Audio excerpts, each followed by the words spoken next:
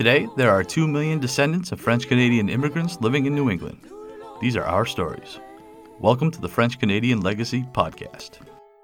Venez tous jeunes filles et garçons, je vais vous raconter l'histoire de notre immigration ici au USA, de grands aventuriers, de pays étrangers.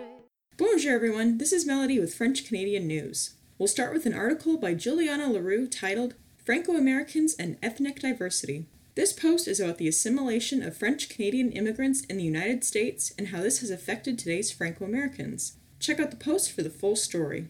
Next up, we have a post by Ma Famille Canadien Français titled Detective Elliot Stabler is Franco-American and We're Loving It. Ever wonder if there are any Franco-American actors and actresses? They might be difficult to find, but they are out there making it big. Check out this post to find out how the Law & Order SVU actor Christopher Meloni is Franco-American. And check out the episode of Finding Your Roots where Meloni learned of his family's Franco-American past. For a little bit of self-promotion, I have a new post on the Modern Francos blog titled, What Can We Do to Rebirth the Culture? When I search online for Franco-American and French-Canadian culture, I don't get many results. There's a lot about the French language, which is important, but there doesn't seem to be very many traditions that have held up to today. In this post, I talk about recreating older traditions, but also creating our own. Check it out to learn more. There's a call for writers from the advisory board of the Association for the Advancement of the French Language and Francophone Culture in the U.S. Interested writers and authors are invited to submit a proposal for a book chapter on French topics in the United States. Send in your proposal of no more than 500 words to francophoneus@gmail.com by March 20th. All proposals need to be submitted as Microsoft Word documents. Check out the link in our episode description for details about this proposal. Moving on to podcasts, I actually have a video to share. Check out Luc from Ma Famille Canadien Français and his series Les Aventures des Québécois. Currently, there are 4 episodes out, so get caught up on Luc's adventures. And now, a podcast episode I wanted to suggest is this episode of 10-3 Canada Covered. International travelers returning to Canada now face a mandatory 72-hour quarantine in designated hotels. Stay up to date on how the pandemic is affecting travel in Canada. And now on to events. On March 3rd at 7 p.m., check out The French-Canadian Origins of the U.S. Credit Unions by Mark Paul Richard, Ph.D. This presentation will explore the significant role of Desjardins in launching the hugely successful credit union movement in the United States. On March 4th from 6 p.m. to 7 p.m., check out Mois de la Francophonie 2021 Virtual Launch Celebration. Meet representatives from businesses, governments, and nonprofits and learn more about their community offerings, calendar of events, studies, and work and visa programs. This event is free, but you must register as soon as possible. And this event will be in French. On March 4th at 7 p.m., join author David Vermette as he speaks about his book, A Distinct Alien Race, The Untold Story of Franco-Americans. Discover why French-Canadian immigrants were seen as a threat to the U.S. in the late 19th century. On March 8th at 4 p.m., join author Susan Powlin in Making the Invisible Visible. Powlin is also known for her alter ego, Ida LeClaire, the funniest woman in Maine. Join Susan and Ida in exploring the joys and challenges of giving our traditionally silent minority a voice on the stage and page. That's all I've got for you this time. Everything I've covered today will be linked in the French Canadian Legacy Podcast's episode description. Merci for listening. Thank you, Melody. This week's episode was something I was really excited about going into the conversation and really just had an amazing time. I got to speak with Dr. Cynthia Fox, an associate professor of French studies at the University of Albany. And this topic is beyond fascinating for me. We talked a lot on this program about the language and, the language in Quebec and how that might be different, maybe the language in Acadia, or how both are significantly different than the language you would find in France. But this conversation with Dr. Fox, we talk about the language of Franco-Americans, specifically the Franco-Americans of the Northeast. Super interesting, something that she has studied, she has researched.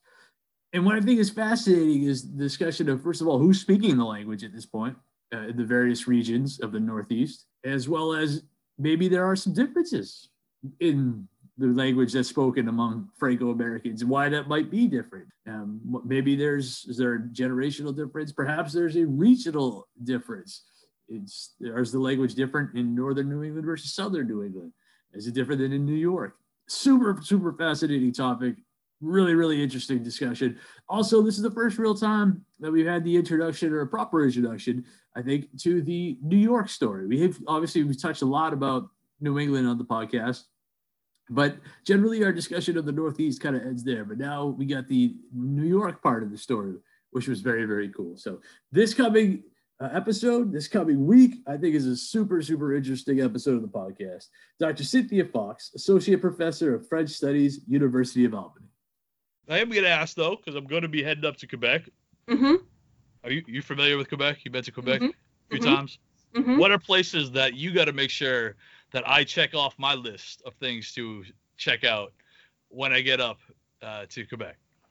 Oh, wow. Oh, okay. Well, it's funny. The thing that pops into my head immediately is there's this great movie theater.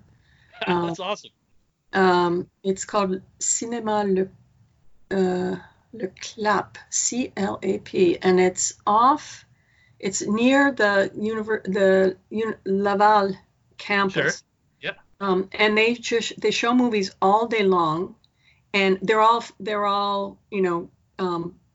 French language, foreign Sure. language, these great movies. I have spent a lot of time in that movie theater. That's awesome. I'll have to check that out. And there's all of the the museums, the Plaine d'Abraham, the doing the funicular, Sure. in Quebec City. All of those things are eating in restaurants. I don't know, just wandering around. Have you ever been in winter? I'm curious. I have, but I haven't been there for the Carnaval, but I have been there. I was there. I've only ever been there once in the winter, and it was actually a little scary because, there's that whole, when you go from the upper city to the lower city, and Yes. they actually have, like railings put up so that you Oh, yeah. on, Absolutely. you I almost ate it multiple times. Yes. right, and you don't go sliding down that hill. So it is a little, takes a little courage to do that. Did you do the toboggan? I did not. I have a family story about that, actually. Yeah, my great grandfather grew up in Thurso, Quebec, and but that has nothing to do with it. But anyway, he had a wooden leg. Oh, wow. Yeah, and the story that I was always told was that he was in Burlington, Vermont, doing some sledding, and he broke his leg in several places, and they amputated because they couldn't fix it. But recently I've been told that it was actually in Quebec City that this happened, so I don't really know, but anyway. Gotcha. Well, I've had better luck on the toboggan than. But anyway, even if you broke your leg in 3 places, they would be able to repair it now. I would hope so. Actually, I've kind of a broken bone story.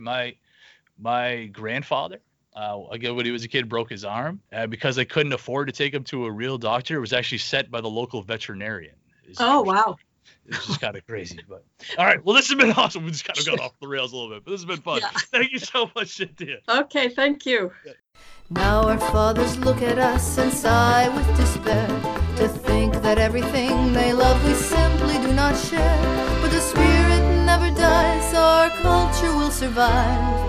Each of us must choose how much to keep alive. Each of us must choose how much to keep alive. Special thanks to Josie Vachon for providing the music. You can find more about her at josievachon.com. This podcast was produced and edited by Mike Campbell. If you have any questions or comments, please email us at fclpodcast@gmail.com. You can also follow us on Facebook, Twitter, and Instagram at FCL Podcast for more information about the topics discussed. If you enjoyed the show, please subscribe and leave us a review on iTunes or wherever you listen to this episode.